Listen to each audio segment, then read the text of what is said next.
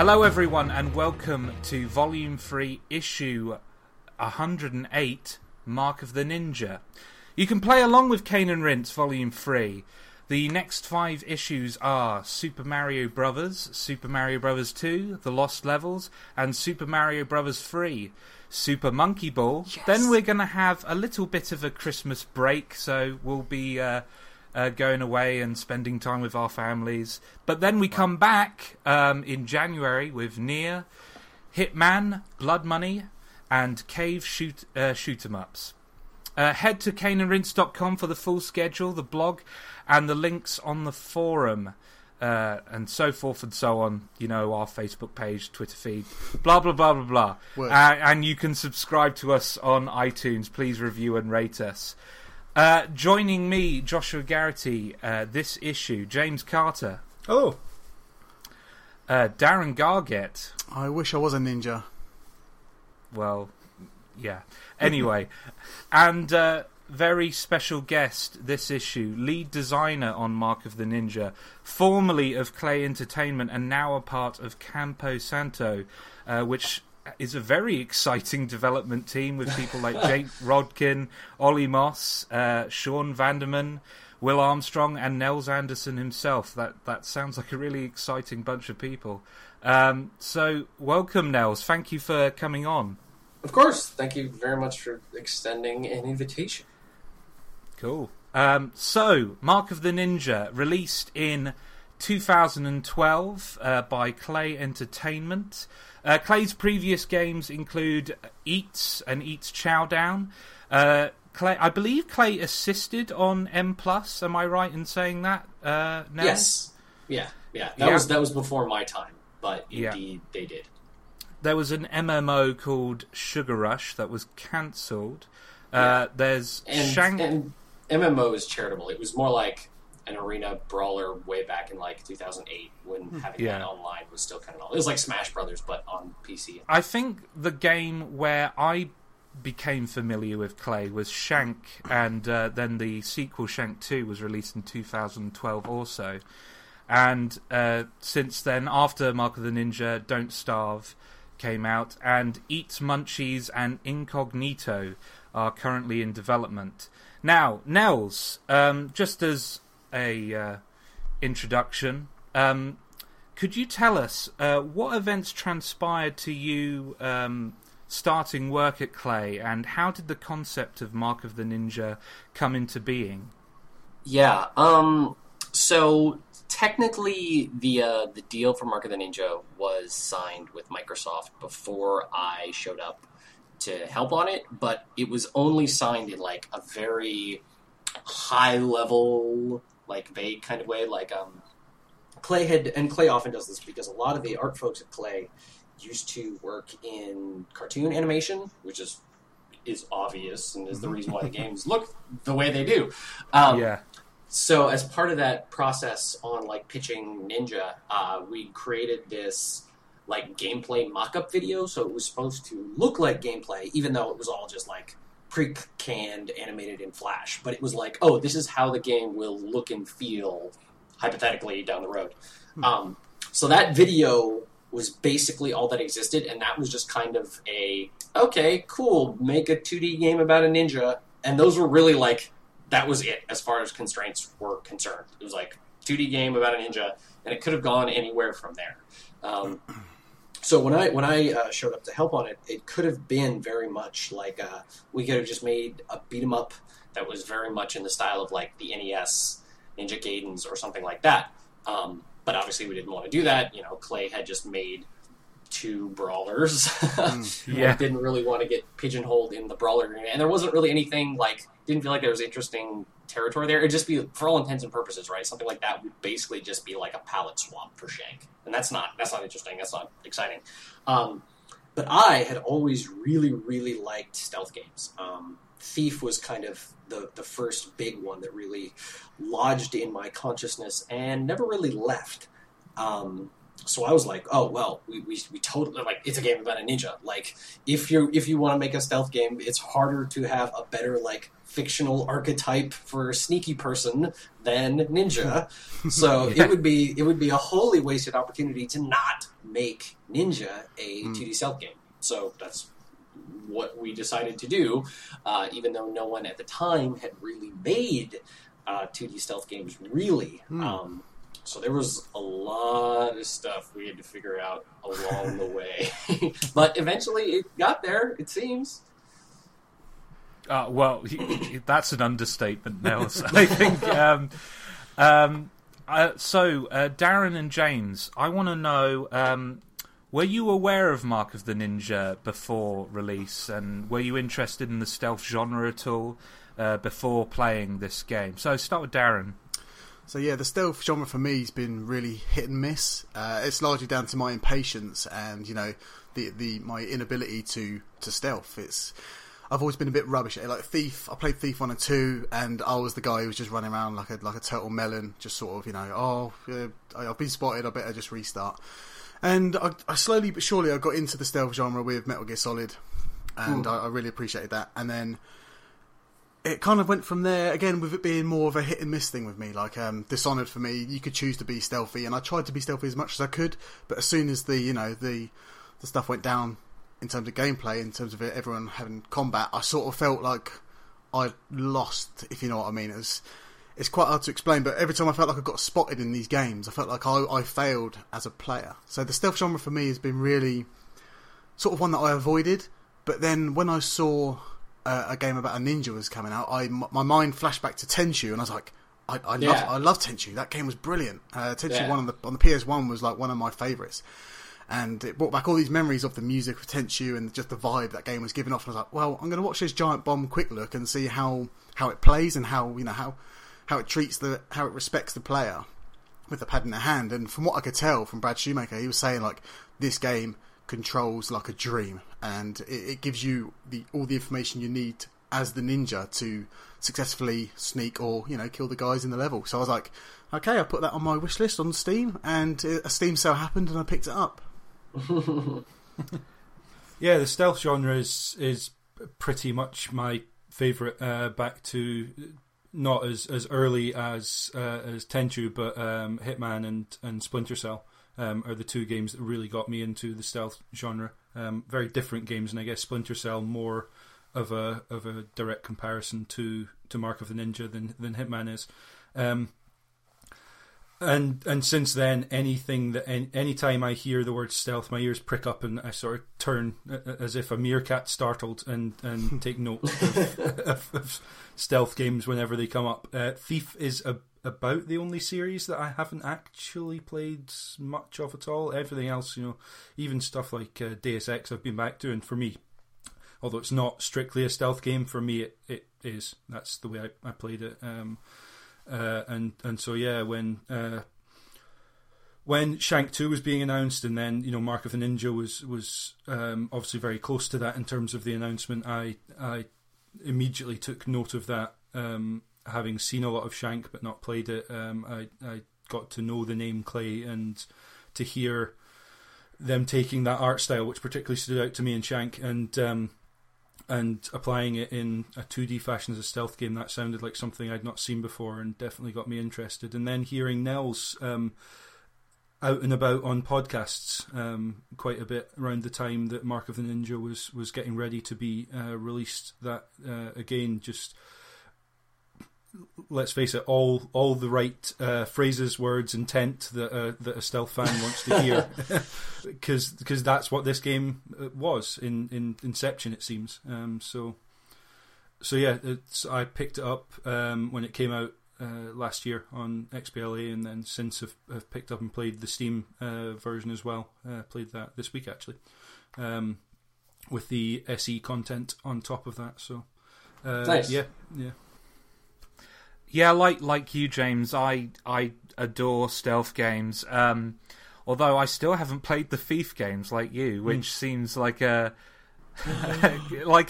yeah. No, I know, because Nels, you've said in the past that Thief 1 and 2 were kind of a major inspiration for this game. So I would love to go back and play those games now and kind of see where all the ideas you took from those games, how they're implemented here. But yeah, it's the Metal Gear Solid series for me that's kind of informed my love of the stealth genre, especially Metal Gear Solid 3. For whatever reason, I feel like the wires crossed perfectly with that game, and it was Kojima working at his best. And when I heard about Snake Eater is definitely my favorite too. Yeah, no, it just like the wait a minute, this is the Mark of the Ninja podcast. Let's not talk about Snake Eater, because I could talk about that game for an hour. But anyway, so when I heard about Mark of the Ninja, I was really curious. I liked Shank aesthetically, but 2D brawlers are not a genre I tend to gel with, so I was really excited at the prospect of Clay lending their development talents to a genre I'm more in love with. And just hearing all the reviews and stuff, I was like, okay, day one. And so let's talk about the game then. Let's just dive straight into the mechanics, and just as a starting off point, just to generate some conversation, my immediate impression from the game, just having played the first level, was that whoever designed this game, or was the lead designer of this game, really thought about what about stealth games is great, but also what doesn't work in this genre. And everything about it felt like it was accentuating the things about the stealth genre that were brilliant, and deliberately avoiding the things, the holes and the issues that a lot of stealth games have faced in the past. I'm talking about suddenly becoming an action game, despite the fact that the previous 2 hours were just stealth. I mean, do you guys agree with me? And Nels, was that kind of your intention going into this project? Yeah, it was. I mean, maybe not that explicitly. Yeah. Like, I don't think we ever sat down and made a big list of, like, here's the stuff in stealth games, what sucks, so let's make sure we don't do that. It was more... I mean, certainly there was some of that, but it was more just what really arose.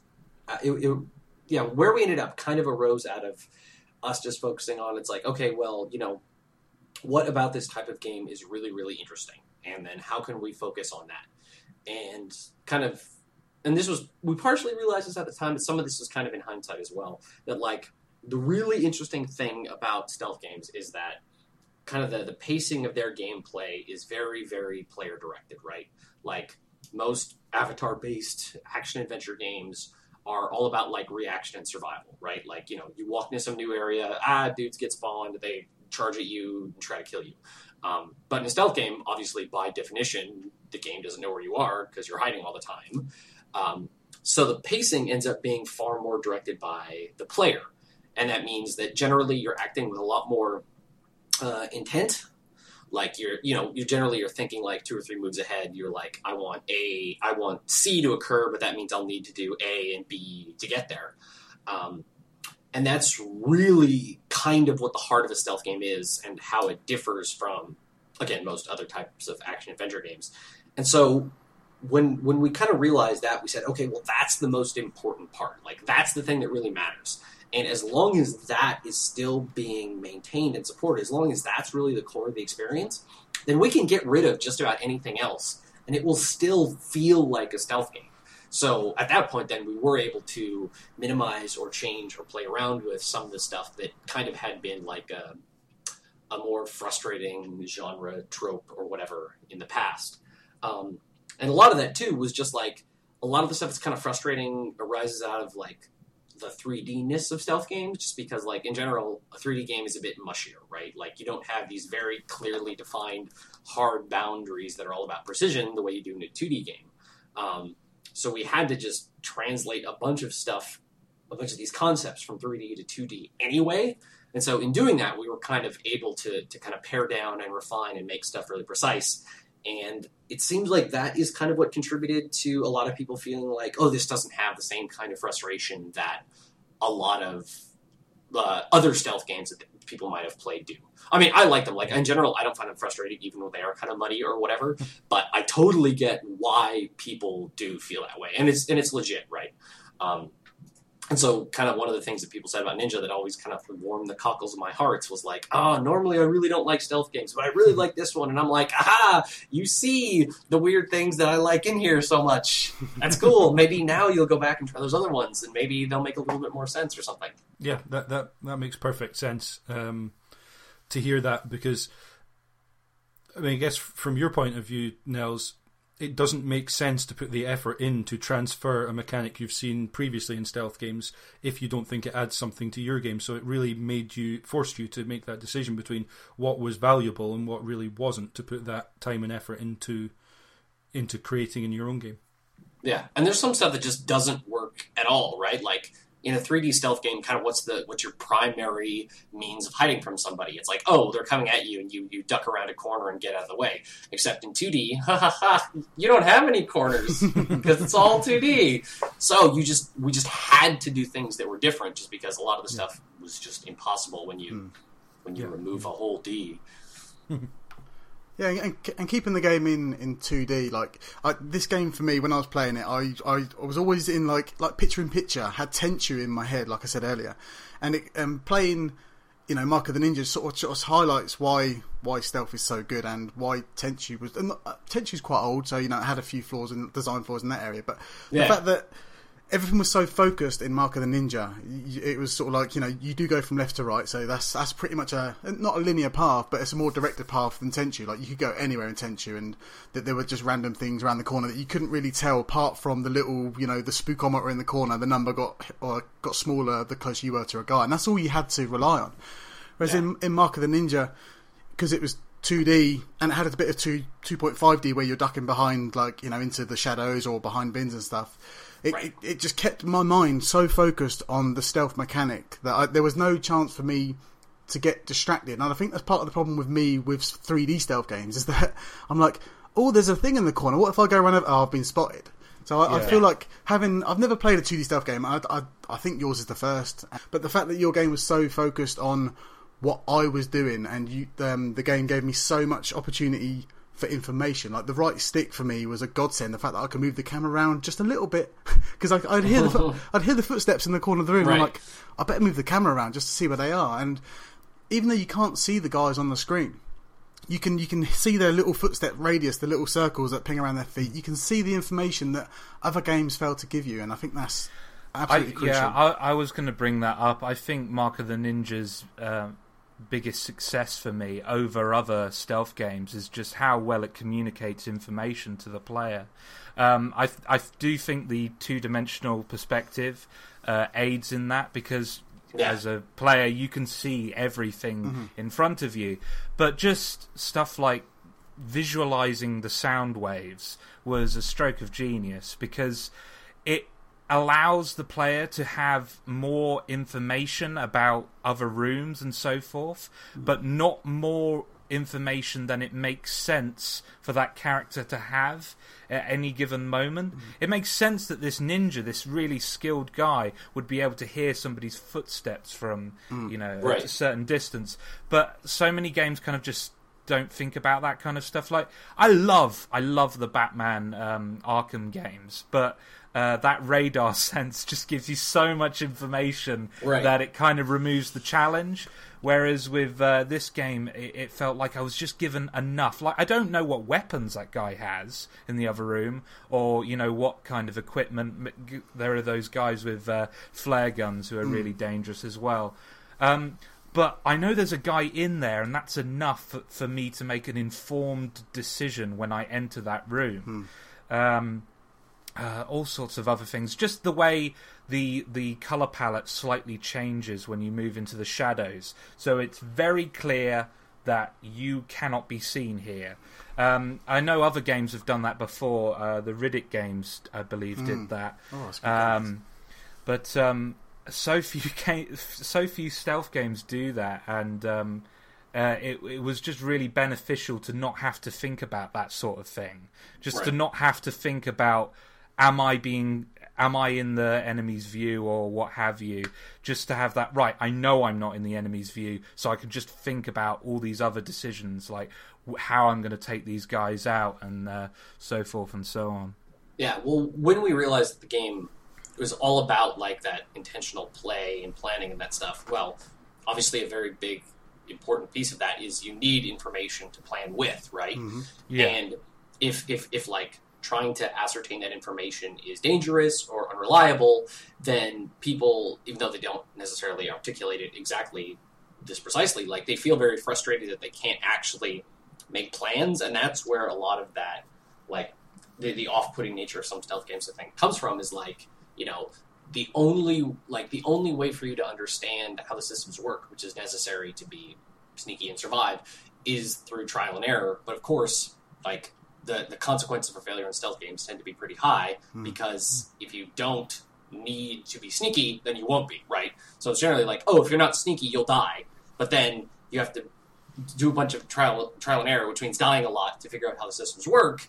And then it feels like you're playing the game wrong. It's just, it can get into a whole big, ugly mess. So again, we just tried to like sidestep all that and just say, look, we're going to put the information like in front of people as much as possible, but not too much. Mm-hmm. And then, you know, the interesting part is not going to be figuring out stuff, but it's going to be how can I manipulate the situation to get what I want. I think the game helps the player understand the game world. By holding down the left trigger, you get to slow down time for as long as you want, it feels like. And Right. that move alone, and then you get to like highlight things you want to ping out with your darts and do other things with the sound boxes and stuff like that. I think that left trigger move just gave me a little bit of respite. Like, okay, now I can think about what I need to do. Let me do what I need to do with the sticks, and then, you know, I'll then deal with the consequences afterwards. And I think, you know, like I say, just the slow motion mechanic was just like a little masterstroke. Not only that, but you knew exactly what was going to happen when you committed to a move, when you went into that mode. The little sound waves that came off of anything that you threw a dart at told you who's going to know that that's been destroyed or been damaged in some way, so that you can compensate for that later, or wait and do that move later once the enemy's moved on. Just having... Because I can think, even in stealth games I really like, the number of times where I've made a decision and not been entirely sure what the outcome was going to be. Like, it's frustrating when that stuff happens, but that never happened in Mark of the Ninja, because all that information was there for me and readily available, and more than most games in this genre, I felt like I wasn't, you know, doing trial and error. I felt like I was making informed decisions all the time. And even when you did sort of fail, well, I say fail, even when you were spotted by the guard, usually I just restart to checkpoint because that's the way I play the games. But even when I carried on in that state, I never felt like the game was going to pull all the enemies from the other side of the map because it was a single screen in front of me. Like, I felt like with a game like Dishonored, for example, a guy from just the corner of nowhere would come running over, and you're like, well, what happened there? Like, why are you involved? You should be like miles away from me. You know, so the fact that there's just a single image, you know, it's planted in front of me, like, I never felt like I was cheated out of, you know, it's always sort of my fault, the Super Meat Boy thing, where I always felt it was my fault. Do you know what I mean? All that was very much on purpose, so I'm glad to hear it worked as intended. But the great thing is that none of this stuff removes the challenge of the game. The game is still pretty tough. But in the best possible way. The enemies can kill you basically in one hit if they see you. It doesn't take that many bullets, much like the Batman Arkham games, to the enemies can kill you so easily if you're spotted. It was great. Just the balance of, I can kill those guys in one hit if I want to, but those guys can kill me really easily as well. So it felt like we were on a level playing field. It wasn't unfair in any way. As long as I stuck to the tactics that benefited me as a ninja, I would succeed. But if I started behaving the way they did, like running around just shooting madly, I would die instantly. And it was just this really, really great, you know, balance of empowerment and weakness. Like, whenever I pulled off, a successful stealth kill or took out everyone in a room really quietly without anyone noticing, I felt like a god. But only for that to be, taken away the moment somebody spots you or a dog. I hate those dogs. They're great, but I hate them so much.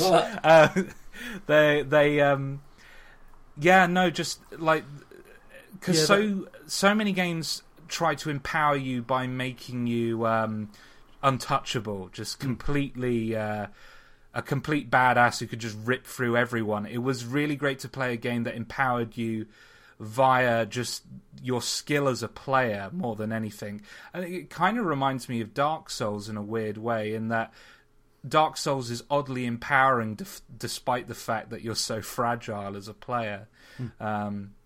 Sorry, James, you were going to say something. The dynamic you spoke about there, Josh, is exactly what I found when I played Spies vs. Mercs in Splinter Cell. On both sides of that dynamic, whether you are a fully armoured mercenary with quite a lot of firepower, or a spy who is very vulnerable but obviously has the benefit of all of the different mechanics that Sam Fisher has in the main game, you feel really powerful, but you also understand how vulnerable you are, and if you don't, you will be reminded of it very shortly, because someone's going to promptly, take you out in one hit or open up fire on you, and you'll very quickly know that you're in trouble. Nels, I just want to ask you, when designing the enemies for Mark of the Ninja, what was your inspiration, and what was kind of the mission statement behind making the enemies? What were you careful to consider when making all of them? Yeah, it was tricky because, most games, again, like character-based action-adventure games, like the way you vary up enemies is by like giving them different attack patterns or different stats or more hit points or whatever. But, of course, in a stealth game, like 95% of the player's interaction with the enemies is with the enemies not knowing the player is there, right? So varying up all that stuff isn't really going to matter a whit one way or the other. So what we ended up having to do was figure out ways to change the enemy's behavior prior to them like detecting and dealing with the ninja, right?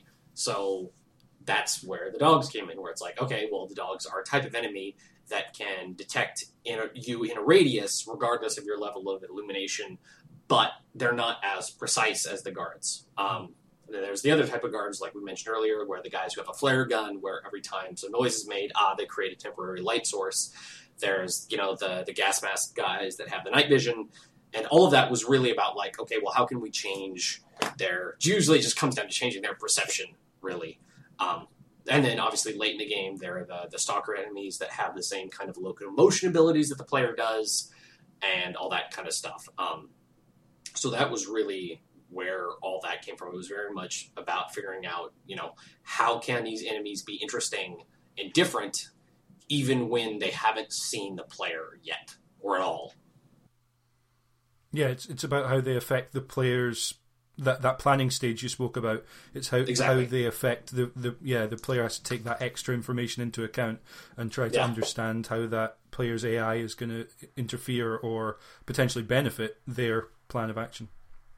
In the commentary that was added in the this summer in the SE, you talked about the fact that it wasn't that the individual enemy characters heard the sounds you were making. It's that the sounds actually detected which enemies were within their radius, and then basically flagged to them that was the case. Which I guess is when Darren, you were mentioning enemies just coming from the other side of a map. That's because their AI had been triggered to change. Whereas if you've got this very visual on-screen representation of how far a sound reaches, there's no question as to which enemies are going to hear that. Because it's literally drawn on the screen for you, so even if you can't see necessarily the enemy, they're not going to come from the other end of the level simply because it's been set to say that radius is also, it's what informs the player, but it's also what informs the game as well, which is quite interesting. Yeah, the whole funny thing about the visualizing the sound radius was like I mean, just how it was initially implemented. It's much easier to have like a sound event and have it kind of go out in a radius and notify people that, hey, a thing happened, versus having all these enemy brains like constantly polling for noises. Anyway, like under the hood, so that thing already had like a fixed radius that it was going out to. And then we're like, we had like a small visual effect for like whatever noise that enemies would hear was created, but it was always the same size regardless. And then somebody on the team, I don't even honestly remember who, it might have been me, it might have been somebody else. It's just like, under the hood, we know how far the sound travels. Why don't we just make the effect that big? And then we just did it, and we're like, oh, that's really useful. That works. Okay, cool. Cool. Like a lot of, not all of it. I mean, I like to think that, we knew where we wanted to end up, but the steps we actually took to get there for a bunch of the stuff in Ninja is just like things we tried that were good and successful, right? It wasn't like all of this stuff. Yeah. We didn't just like come down from the mountain. It's like, oh, here's how all these things are going to work. It's like we tried a bunch of crap that didn't work, and then the stuff that did is the stuff that's still in the game.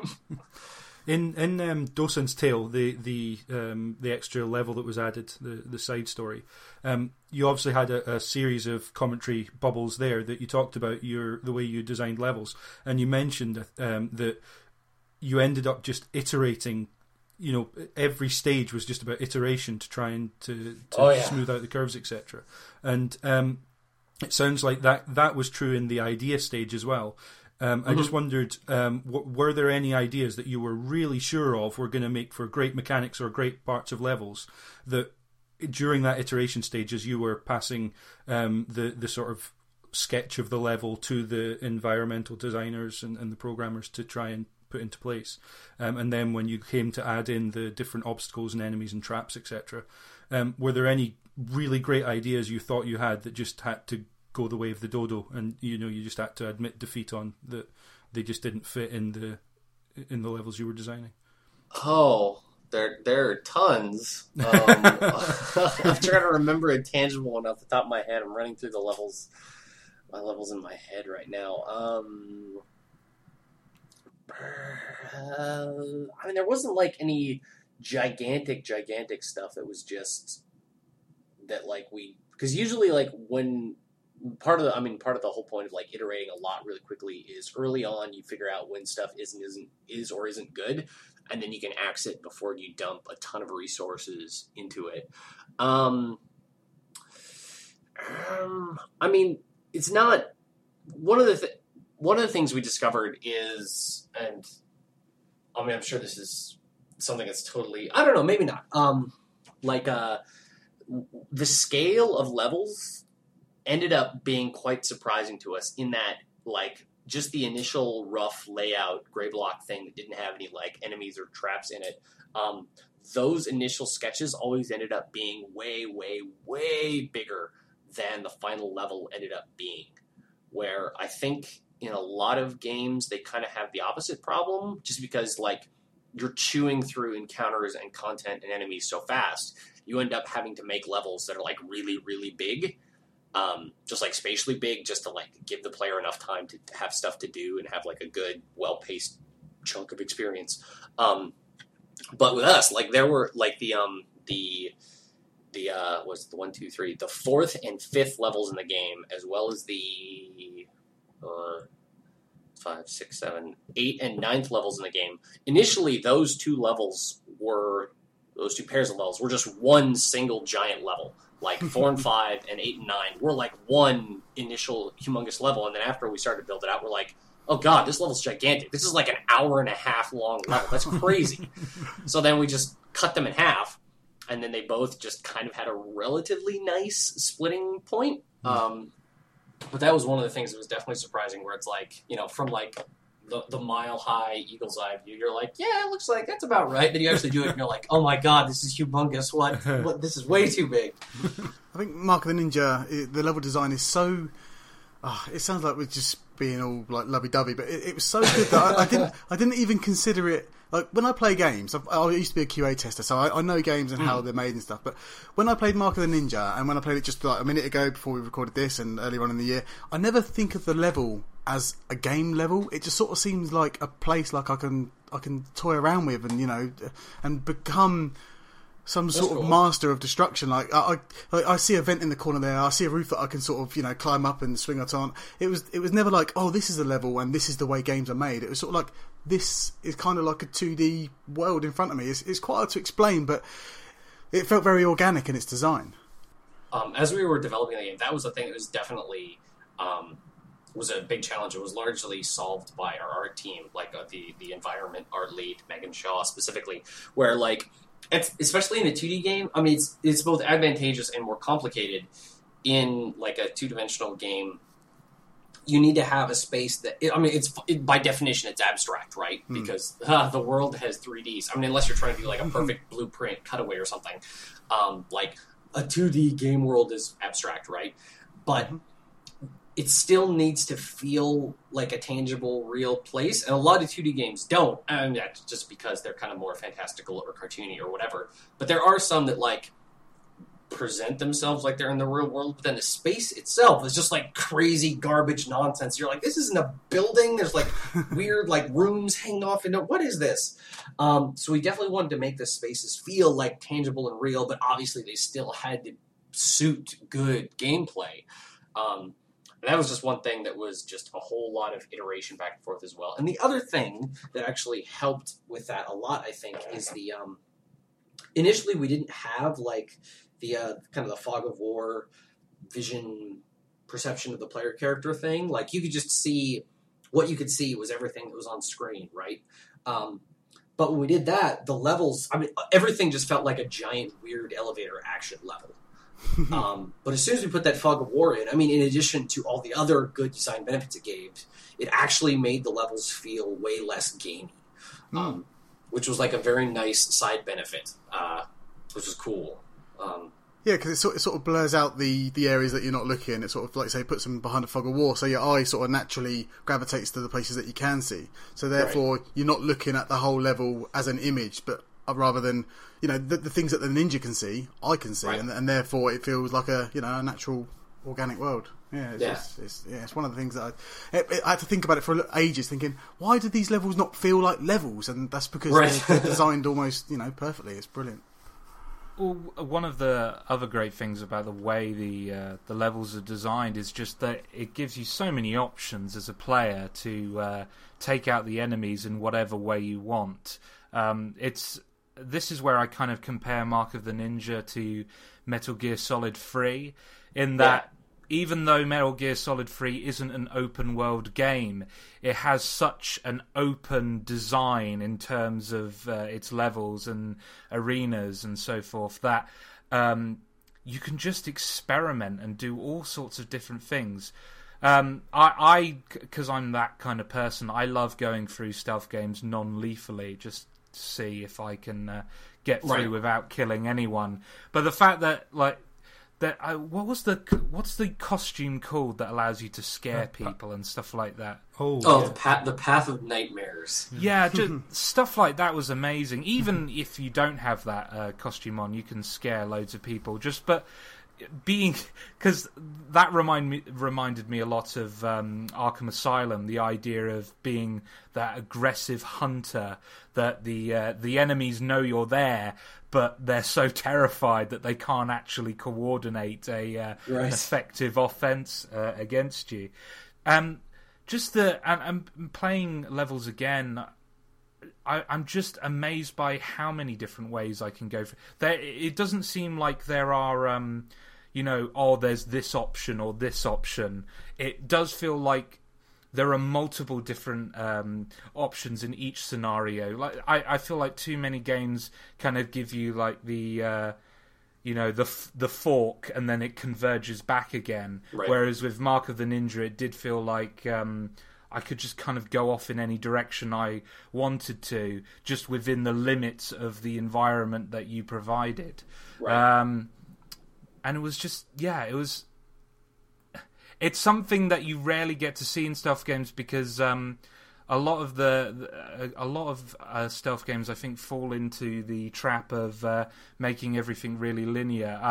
I know this isn't a stealth game, but Beyond Good and Evil, the stealth sections in that, I feel like the biggest weakness with them is that they just say, do this in exactly the way we want you to, Right, and yeah. you cannot, veer from that path. Whereas with Mark of the Ninja, it's like, okay, that tactic failed, but I can try a different way. I can try a different angle, and that kind of spurred you on, even when the game gets really tough, especially later on. Yeah, I mean, again, that was very, very, very intentional. Like that is part of the reason why I like games like Thief and Deus Ex and Dishonored and stuff like that so much, is that they just offer you a bunch of different options and say, kind of choose whatever you see fit, right? And that was very, very much what we wanted to have happen with Ninja as well, where it's just like, here's a bunch of different options. Pick the one you like the most, or the one that you think is the most interesting, or the one that you think best suits the situation, or whatever, and just go with that. We didn't want to be prescriptive with what's kind of the right way to play, or whatever. Yeah, it definitely feels like it gives every type of player the same feeling of satisfaction and reward for playing how they play. Personally, I was the guy who snuck around a lot, but then whenever I had the chance to kill someone, they were dead straight away. And Right. What I loved about Ninja and other stealth games that had a similar thing is like when you take someone down, is that you can hide their bodies in like. The game never sort of felt funnel to me in terms of what I can do. I was like, oh, okay, I can pick up a body. Now, can I drop it down the vent? I can, yeah, brilliant. Can I put it in a bin? I can, this is brilliant. And I never felt like I was sort of... Obviously, it's a 2D game, so what I did, there were boundaries there, but I never felt like I was, chained to what the game was forcing me to do. Like, oh, you can only hide a body in this area. It was like, every time I thought of something, it was there, it was available for me to do it, and I just felt like... Absolutely. And that's why I kept killing the guys and kept hiding their bodies, because I was getting rewarded for it in terms of points, as well as just feeling rewarded as a player, because I thought of the idea. Obviously, you guys thought of it first, but I thought of an idea, and it worked, and that's why I kept playing to the end, because it just kept rewarding me. It respected me. It respected me. Yeah, well, a lot of that too came out of like one of us or someone during a playtest or whatever would try to do something and then it wouldn't work, but we're like, but it would be totally cool if the game actually did support that. Okay, yeah, we should add that in. Yeah, that's cool. Well, and those are signalled through some of the challenges as well.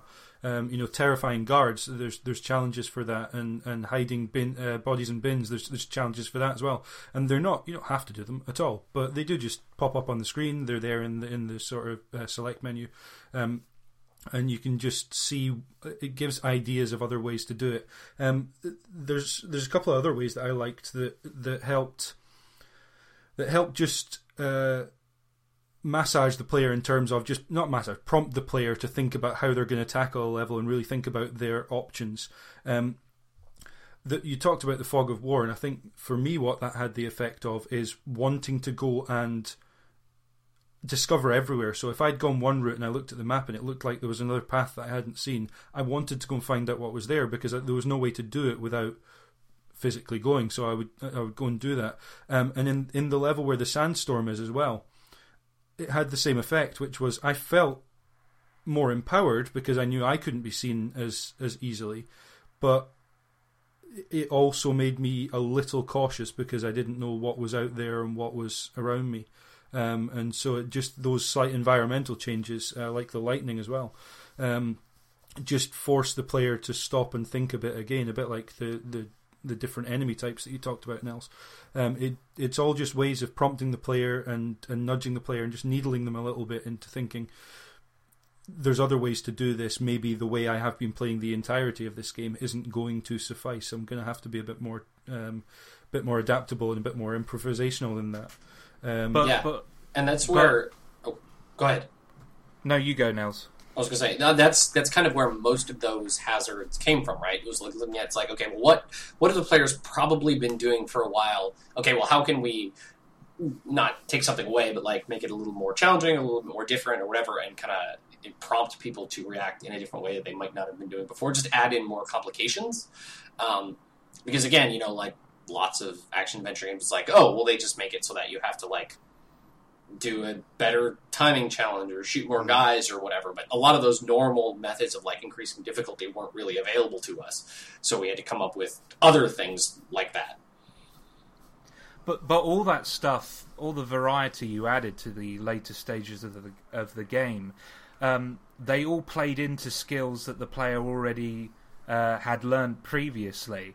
And I was really impressed that you managed to keep that up all the way towards the end. Because I've seen in a number of different games, the temptation is to go, well, the player's been, sneaking about a lot. Why don't we just put like a little action sequence here, or a boss battle here? And right. and every time that happens, like, no, you're not playing to your strengths as a game. Right. Variety is good, but use tactics, use design elements that play into what the game has already established is its kind of tone and its philosophy as a game. So yeah, well done with that. Yeah, I'd say it's in general, right? It's far better to kind of encourage the player to do something that they have been doing differently versus just have them do something completely different, right? Yeah. Oh, I need to mention this because we haven't actually brought it up when talking about mechanics, but just the way the character feels to control and to move around the environment. I think all of the stuff we mentioned is great, but it wouldn't been as great if the ninja himself didn't feel so fluid and so precise to control. I think Mark of the Ninja succeeds as much as a platformer as it does as a stealth game. The grapple hook, it just gives you... It's the best Spider-Man game I've played, Mark of the Ninja. Just being able to get around really fast, really quickly. All that stuff just made everything all the stealth mechanics on top of that, just it improved everything. Just being... So many games, we were talking about Little Big Planet a few weeks ago, and we're saying a lot about that game is amazing, but because the character of Sackboy is unreliable in terms of control, the jump arc is never precisely what you think it is. It can make what could be awesome slightly frustrating, but having a character that will land exactly there, will do exactly this when you do this, it's much like Super Meat Boy in that regard, that you always know what's going to happen when you make that choice. It's brilliant. And even when you sort of do fluff up a little bit, as me, the player sort of presses the wrong button or something happens, I always felt like I had a little, with the slowdown time, I sort of had a little time to sort of think about it, and maybe I could stick to a wall or maybe grapple hook to a nearby post. I always felt like I had a little get out clause. It was maybe a split second timing, but I always felt like I had another way out of a situation before I hit the floor and started fighting people. It kind of felt like it was on my side in terms of in terms of precision controls, and I appreciate it for that big time. A ton of that is due just to one dude specifically, Marcus Lowe. He's probably the best low level input scale type game designer I've ever met in my life. He's the reason why Shank and Shank 2 also feel super awesome control wise, and he just he destroyed that on Ninja and made it intensely awesome and the best. And the game would not be a tenth as good control wise if Marcus hadn't just become a lord on that. Whose idea was the squirrel suit? Because when I found out I had that as an unlockable, I just fist pumped the air. I was like, I'm definitely squirrel suiting around these levels again in New Game Plus, because that is just the ultimate reward for a New Game Plus. It's not some games give you New Game Plus but no impetus to go and do it. Give me a squirrel suit and I'm flying down at people with a sword. I'm on it. It might have been mine. I don't remember for sure. But again, that was just another thing that was coming out of okay, what's in the player's existing kind of verb set that we could do that's a little bit different but isn't going to be a radical departure. Just what are things we can add that let you do interesting things in a more interesting way? Yeah, it definitely helped me go for a new... I never really do New Game Plus unless there's a real fun reason to do so. Yeah, I'm the same way. Squirrel suit is definitely the way forward for me. All right, squirrel suits in all future games. Check. Do it. Talking about New Game Plus, just the number of options you gave the player in terms of replayability. We already mentioned the suits that kind of improve certain skills, but also take away other skills. Uh-huh. But also adding those challenges as well. There were a few where I felt when you first encounter them, they're not really possible, and it was fun to go back to earlier levels with powers that I'd unlocked and try and get those. But also just seeing how the powers I acquired later on affect the earlier levels and how I can use those abilities in different ways. And just all the different items and the distraction items and the offensive items, experimenting with them and seeing how they affect the environment and the enemies. It's like so few games think about replayability. I feel like I think a lot of games now are designed expecting the player never to finish them. So the early levels are really like, wow, this is amazing, and then it peters off, and then New Game Plus is not really anything they've thought about.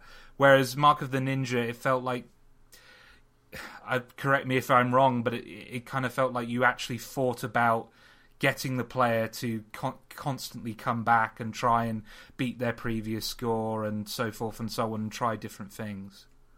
Yeah, I mean, well, that was definitely what we wanted to do was just because the game supported. We set out to have it support like so many different styles of play that just kind of naturally, if you want to go back and experiment with stuff, there's a lot of stuff that's there to experiment with. It's not just like, oh, you'll play the same level again, but maybe you'll complete it 0.47 seconds faster or whatever. I mean, granted, like there are games that are all about that, and they're awesome for being that, right? But yeah, I think it was just kind of like a natural consequence of we wanted there to be so many approaches for anybody playing the game at any point that at any point could include you going back and trying it again and being like, oh, here's all this crazy stuff I totally didn't notice the first time or whatever. Let's talk about the narrative. Now, Nels, can I ask you a question? Sure. The story around Mark of the Ninja, did you have an idea of what it was going to be before you had started making the game? No. Or was it something implemented later on? It definitely, I mean, yeah, like I said, when I came to the game, the only thing that was like, there has to be a game about a ninja. And we started off definitely doing like the initial design and prototyping. It was all like mechanics facing.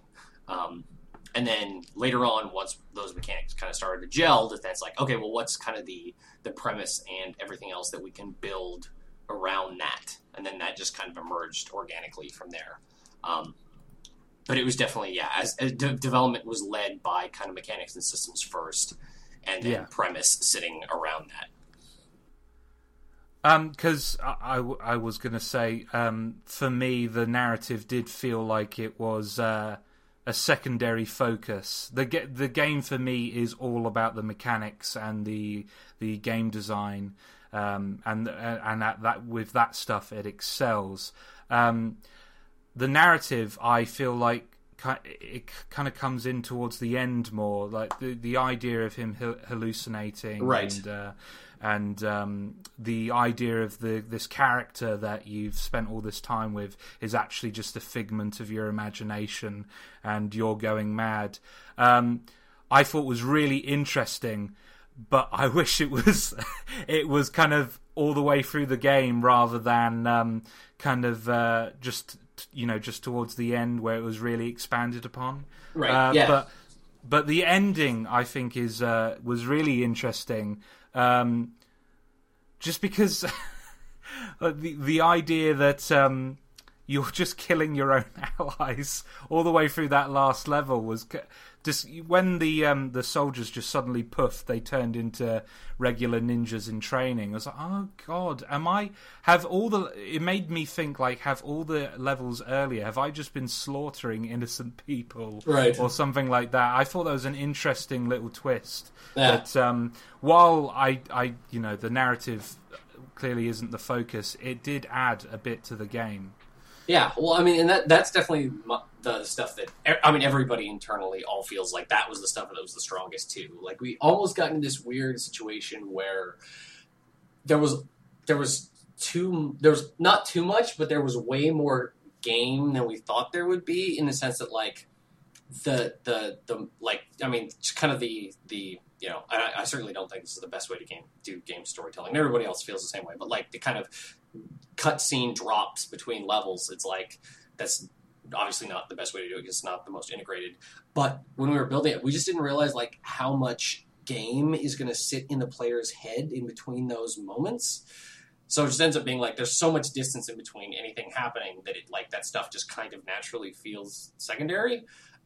But yeah, like the definitely the bits at the end that kind of encourage you to kind of re-examine what you've been doing up to that point. It's like I'm still pretty happy with how all that stuff came out. Yeah. Correct me if I'm wrong. That was at least partly a technical concern as well. I assumed that part of the reason why you had more regular guards turning into ninjas was obviously partly that your clan now has the guards' equipment and technology, etc., but also partly to avoid having to animate entirely new enemies. Oh yeah, totally. So technically it makes it simpler because you've got the original guards and then just as Josh said, that poof, and then you've got the body there, which is clearly a ninja. Yeah. So something that interested me in that was first time I played through it, I obviously understood. I saw that they were turning into ninjas, but I just figured that your hallucination was that you were being attacked by your own clan because they were trying to defend their leader. But actually, when I played through second time, something struck me again, which was, are you actually hallucinating that they are attacking you? Because in the final level, Ninja walks through and you see your clansmen on their knees and bowing their heads. And I suppose that at that point, the duality is supposed to be, on the one hand, are they bowing out of respect for what you've achieved? Or on the other hand, are they bowing out of a mark of disrespect because of what you've just done? Because actually what you've done is come in and massacred your whole clan, who maybe didn't even defend themselves because of your status in the clan. I thought that was really interesting, that there's more than even just two ways to read into that, what's gone on and what is happening in those final levels. Yeah, it was meant to definitely encourage reflection and not provide any clear answers about exactly what's going on. And presumably that's why there's next to no summary at the end after you make that choice of what the fallout of that choice is, aside from Ninja turning into the demon with the demon ninja with the sword that's been shown in the cutscenes previously. Yeah. No, it playing it through for a second time actually made that even more obvious. It reinforced the feeling that I'd had first time round even more, which I hadn't expected, because something like maybe Bastion as well, you get to that end choice and afterwards you reflect on it, but then going back a second time I hadn't expected it to have even more of an effect, given that I already knew what the choice was and what had happened, but it did in ways that I hadn't expected. Yeah, that's cool. That's good. Yeah, it's definitely like the actual last ending level, because there's like really any gameplay there. We didn't. First we tried a bunch of different stuff where it's like, oh, maybe there would be some kind of gameplay depending on which decision you made, blah blah blah. And ultimately, it was just like, we should just do something that's really simple and aesthetic and is actually like an interesting way to cap this thing off. And it came together in like 2 weeks, 3 weeks, something like that. Yeah. And it's like, it's some of my favorite part of the whole game. I mean, probably because it's like it's its own isolated thing. It's very different. But yeah, we worked with this like awesome Canadian prog rock / Asian fusion / whatever band, Yamantaka Sonic Titan. Like, they composed and performed that original song for the end of the game. It was really cool, and I'm super happy with that whole bit. Even though I had almost nothing to do with actually bringing it into existence at all, beyond emailing the band a whole bunch. Other people like built that level and everything, but it was super good. Yeah, you really get the sense that having Mark and Blade, that's the name of the end track, isn't it? Yeah. Yeah, having that there almost spurred yourself and your team on to have a crescendo at the end that fitted with having that song over the credits. Yeah, it builds to that very much. Yeah, it was pretty cool. Unfortunately, Nels has to run off because he's a very busy man, much more, busy than any of us. But Nels, thank you for coming on. Please plug anything that you're working on or any projects that you're doing right now. Well, unfortunately, aside from Campo Santo existing, we're not talking about what we're doing yet. But go on. Folks can pay attention to camposanto.com. At some point in the future, we'll be saying things there. I did. This is completely unrelated to anything, but whatever. I don't care. I really like it. I host a Netrunner podcast. Netrunner is a tabletop card game. It's kind of like Magic the Gathering, only it's asymmetrical and doesn't have all the bullshit artificial scarcity that makes Magic kind of terrible. So if anyone wanted to check that out, and they should, because Netrunner is awesome, it's at idlethumbs.net/terminal7, like with the numeral 7. And more people should play Netrunner because it's really, really, really good. Cool. I'll check that out. Yeah. Sweet. Thank you very much, cool. gentlemen. This was a pleasure. you. I really had lots of fun chatting with you guys. Hey, thanks. Awesome. Okay. Cool. See you around then. Yep. Cheers, Bye. guys. Cheers. Thank Bye. you very much. Bye-bye. Bye. Bye-bye.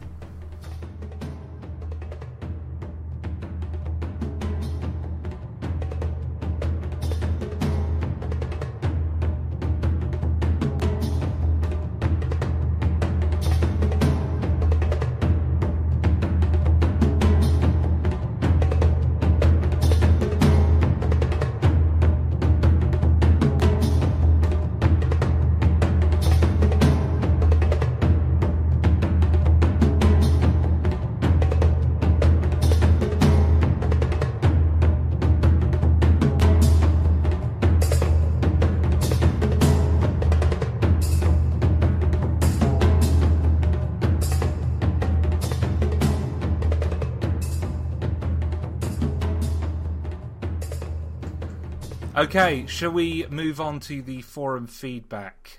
Darren, could you read Todinho's post? You know what? I'm going to give it a try, just for you. So Todinho says, honestly, I wasn't expecting much from Mark of the Ninja. The only other game from Clay I knew was Shank, and I really didn't like it. So when I heard they were making a 2D stealth game about ninjas, I almost laughed, thinking it would be just as boring game with the Samurai Jack art style. Not only was I wrong, but Mark of the Ninja turned out to be one of my favourite games of that year, and the best 2D stealth game that I've ever played. Where do I begin to list all the things the game does right? The art style really fits the game, and the near future setting mixed with the traditional Japanese themes really benefit the Samurai Jack treatment. It's also worth noting that this game has one of the few instances where I've seen the art give hints to what's going to happen in the plot. It's a really cool detail that I only noticed on repeat playthroughs. Gameplay and level design in this game really shines. The 2D structure of levels is more simple than other stealth games, but it also gives the developer room to make a tighter experience and the player more control of each room. Mark of the Ninja masterfully provides all the information you need in a clear and elegant manner that, with tight controls, makes every mistake entirely your fault. It also inspires player creativity thanks to the variety of masks and items that you can unlock, and the challenges that you're tasked to complete in each level. Even the story that wasn't all that interesting in the beginning managed to surprise, having a great final act / level that made the whole narrative worth it. If I'm honest though, it wasn't mechanics, art or story that really made me love the game. Rather, it was a combination of them all together. Mark of the Ninja manages to do what no other game I have played managed. It makes you feel what it's like to be a real ninja. When all the elements of the game come together, the magic just happens, and it's just fantastic. It's really interesting, I think, to hear Todinho, particularly at the beginning of that post, talk about the art style, referencing Samurai Jack, because obviously Nels mentioned that a lot of their art team have backgrounds in cartoons and that kind of thing, and it really comes across, obviously the cutscenes themselves, but just in the way the characters are designed and everything, and the way the backdrops are designed, often sort of layered. It has a very... even when you're standing still, you feel that there's movement there to be had almost, I suppose. It does feel like it's always in flow and in flux. And perhaps that gives it, like you were saying, Darren, a bit more than just your standard, here's the sort of box or grid-based level that you're making your way through. It always feels like it's moving and changing around you a bit. Yeah, and I think the art's a big part like of that. Shank, Don't Starve and Mark of the Ninja, they all completely different games. But they all feel the same in terms of their art style. They've all got that Clay look about them. I love the fact that Clay have got their own art style. You know what I mean? It's quite hard to actually put into words. Visual identity. You know that the next game from Clay is going to look like those games do. And when you see Don't Starve, you're like, of course, that's Clay. Well, it's kind of like you can always recognise a Christopher Nolan movie, even if it's in a completely different genre. Like, there's just something about the way he films his films and so forth and so on. It's just nice when a studio or an artist or anyone just has this identity that's immediately familiar, but is also flexible, that can be used in a number of different ways. Yeah, the identity ends up becoming more a mark of... I don't want to say a mark of quality necessarily, because that implies that there's something inherently good about it, which doesn't necessarily have to be true, but it implies a certain level of expectation of a standard, but not necessarily of what the content's going to be and that kind of thing. Yeah. Cool. James, could you read Roy 42's? I can. I should say that I've edited this down a little bit, just for length, but hopefully Roy 42 will agree that I've kept the tone and intent of what he wanted to say. So, Roy 42 says, a game that started pretty fantastically and steadily got worse. Mark of the Ninja was one of the most disappointing things I've played in recent memory. The visuals and audio are slick and polished, and the core gameplay works fine, surfacing information, etc. The problem is that no matter what you do, the game needs to carry on regardless. We end up with a scenario where I go through every single level without raising any alarms or killing anyone, a playstyle that the game tells you is completely valid, and yet somehow the bad guys are aware of my presence and set up a boss battle that I have no way to get through non-lethally. At once, my preferred method of play is invalidated and I'm thrown out of the narrative. So I move on, with a new stealth outfit that makes the game almost insultingly easy, and get to an exciting sequence wherein a door takes its sweet time opening and I need to avoid detection for a solid minute or so. It goes great right up until they sound the alarm, even though they haven't found me and make my hard work avoiding detection utterly pointless. Elsewhere, guards trigger traps on their own, get themselves killed, and it counts as me killing a guard and I have to start over. And then what? A final sequence where Ninja is suddenly having hallucinations where there was nothing before, culminating in an ending where I'm given an impossible choice, not because the two people I have to choose between killing both mean so much to me, but because I don't know anything about either of them and have no stake in whether either of them lives or dies. It presents itself as a game that you can play as stealthily as you like, yet for the purpose of its own half-baked narrative, gives you no choice but to do exactly what it wants in several situations. And even from a gameplay standpoint, there are 2 or 3 upgrades that let you be more stealthy, and 10 that give you more ways to kill everyone. I'd be fine with it if the developers or game made it clear that killing people is what they want you to do, but instead they insist on presenting the illusion of choice, like the ending of Final Fantasy XIII-2. The game looks, sounds and plays well, the challenge levels were incredibly well designed, and the feeling of being a ninja is awesome. It just got less and less fun to play as the game went further on, and it seemed like pacifism was considered less and less in the level design process. That was hard to read. Not because the way it's written, it's absolutely perfectly well written. It's just some of the points, particularly about narrative, I think we discussed, and I would agree. There's certainly some issues there that may bother some people more than others, but in terms of the game, and there's only 2 characters that you maybe 2. Yeah, 2 characters that you have to actually kill. And there were going from the commentary in the SE, it seems like there were going to be more, but they actually a couple of pickpocketing situations that was added quite late on, in order to remove as much of the lethality as possible. I think the final choice you have to make, it makes sense that that's done through an act of killing simply because it needs to be there's a finality to it, and one way or another, one of these 2 people has to cease to be at that point. I do kind of agree about the boss fight where you have to kill, I forget his name, the leader of the organisation who's attacked you, basically. I saw it earlier, but I've forgotten. My brain's gone. Yeah, I do kind of agree about that, but equally well, if you hadn't killed that person, I'm not entirely sure where that would have gone. So I think just for the sake of the gameplay being what it was, and for the game flowing the way it did, the narrative took a backseat in that instance. And whether whether I agree that there's a disparity there, I'm not sure, because in Deus Ex Human Revolution, for instance, there was a lot of bristling about the fact that you were trying to play non-lethally, but the boss fights you had to kill someone.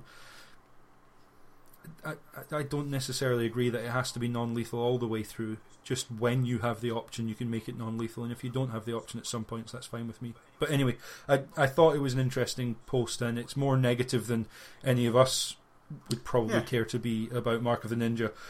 But it was the one negative post we had, and I thought there were some interesting points. And I should say, if you agree with Roy, disagree with Roy, there are a couple of posts on the forum that we didn't have space to squeeze into the show tonight. Please do go on the forum and have your say. Get involved in the discussion, because it's a very interesting thread, I think. Yeah, it's all about balanced discussion on Kane and Rince. Jerome MCI says, Mark of the Ninja is for me one of the best stealth games I have ever played. Speaking as someone who doesn't often enjoy them, I was pleasantly surprised to discover this game. The 2D perspective, visual representation of sound, and Clay Entertainment's art style come together to create a truly enthralling experience. Also, I quite enjoyed the way the ending puts your actions throughout the game in a new light. Yeah. Agreed. Short and sweet. Yeah. Okay, and now time for your free word reviews. Todinho says, Ninja's done best. Mr. Flabio, aka Glenn Watts, he says, noise visualization genius. Snaky David, or David Merritt, says, slick stealth romp. Vimsy74 says, stealthy ninja goodness. UT Game, also known as Hood Smurry, he says, a new game plus. Count Stex, or Stephen Jones, says, stealth made fun. Frozen Treasure, who is Roy42 from our forum, says, path of disappointment. Jerome MCI, aka Jerome McIntosh, he says, Microsoft barely advertised, or, for a more positive one, super stealthy stuff. I thought that was an interesting one. He followed up with super stealthy stuff, but Microsoft barely advertised. Maybe it's just because I was aware of the game. I didn't particularly find it poorly advertised, I think the big issue was that Mark of the Ninja wasn't part of the Summer of Arcade, despite being a Microsoft published game, and considering the games that were a part of the Summer of Arcade that year, it was a bit disappointing that, like, why aren't you pushing this game forward? Why aren't you saying people play this? Because it's so much better. Like, I believe it was Super Meat Boy had a similar situation, or they certainly felt they did. What was the one good game that came out in Summer of Arcade that year? It was Tale. Oh yeah, Dust and Elysian Tale. Dust and Elysian Tale. Yeah, like that was the one highlight. But then Spelunky came out before the Summer of Arcade, and then Mark of the Ninja came out after. And you're like, these two games here, they're pretty good. Why aren't they part of this? But anyway, moving on. Okay. I just want to say the reason why Jerome got 2 there was because his Microsoft barely advertised was a worthy point. I felt like we don't want to set a precedent that people can do 2 3-word reviews. But yeah, he made a good valid point, so we thought we'd put it in there as well. Insert Coins, or Ryan Human. Interesting last name. Many play styles. Xavier Fox Shandy says, undeniable individualistic appreciation, which he says is a 3-word haiku. It's evolved. Sir Clownfoot, Alan Passingham, he says, I am Batman. Fury Ace says, Indie Ninja Delight. And to finish up, Play Champion, who is Harrison Brockwell, says, fantastically challenging fun. Right, okay, and now time for our summaries, starting with Darren. You know, we spoke about this game for the last hour and a bit, and I think you can pretty much gather that I really enjoyed this game, and so did many other people, especially people who don't like stealth games, which is... It's got to be a huge achievement for the guys who are involved with that game, who created a stealth game that just appeals to pretty much everyone. It's quite a unique game as well in the fact that you don't really see that many ninja games. There was quite a few on the PS1, like I mentioned. There was Tenchu, and there was also a game called Ninja, something Shadows or something like that. And you know, those 2 games didn't really represent ninjas in their best light. And I think this game definitely does. It is the most ninja-est game of the ninja games. You know, like everyone says Assassin's Creed is a ninja game, but it's not really, is it? It's a guy with a blade on his wrist and he's stabbing people in the throat. Whereas this is a proper ninja game in terms of sound, visuals, and gameplay. It's an absolute treat.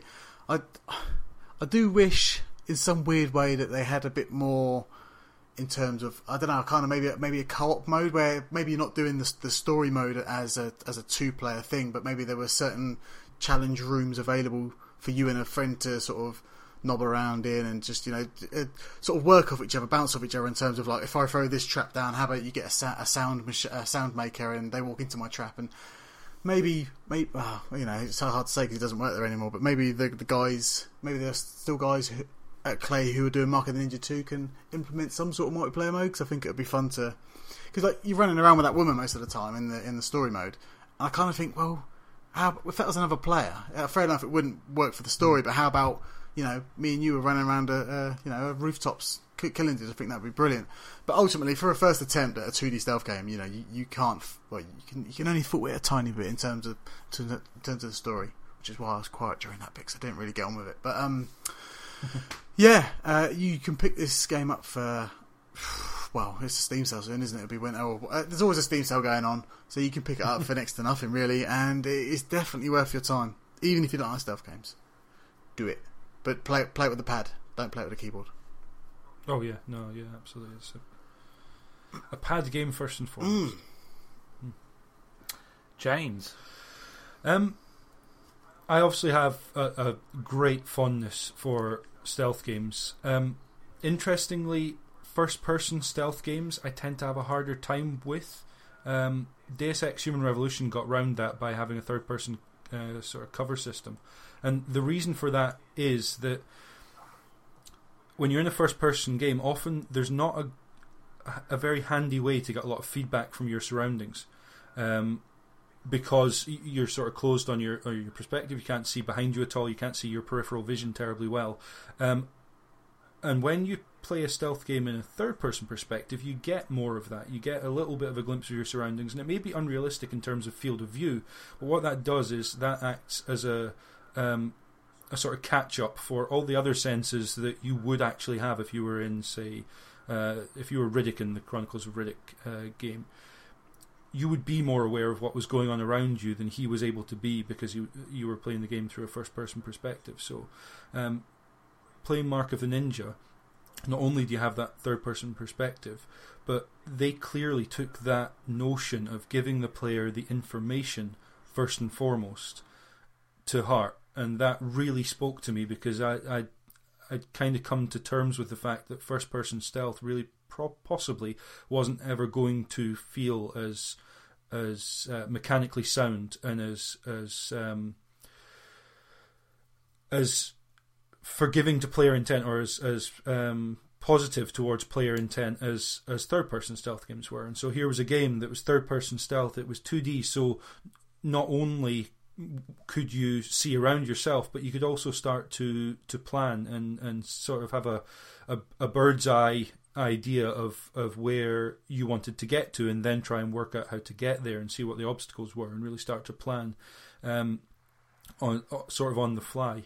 And so playing through the game, the narrative at the very end I really liked, but through the game it was inconsequential, as it often is in many stealth games for me, because it's the mechanics and the world and the art in this game that all just feeds into this notion of you being invited to play in what in many ways is a sandbox game, even though it's not open world, even though it's not necessarily what you would think of.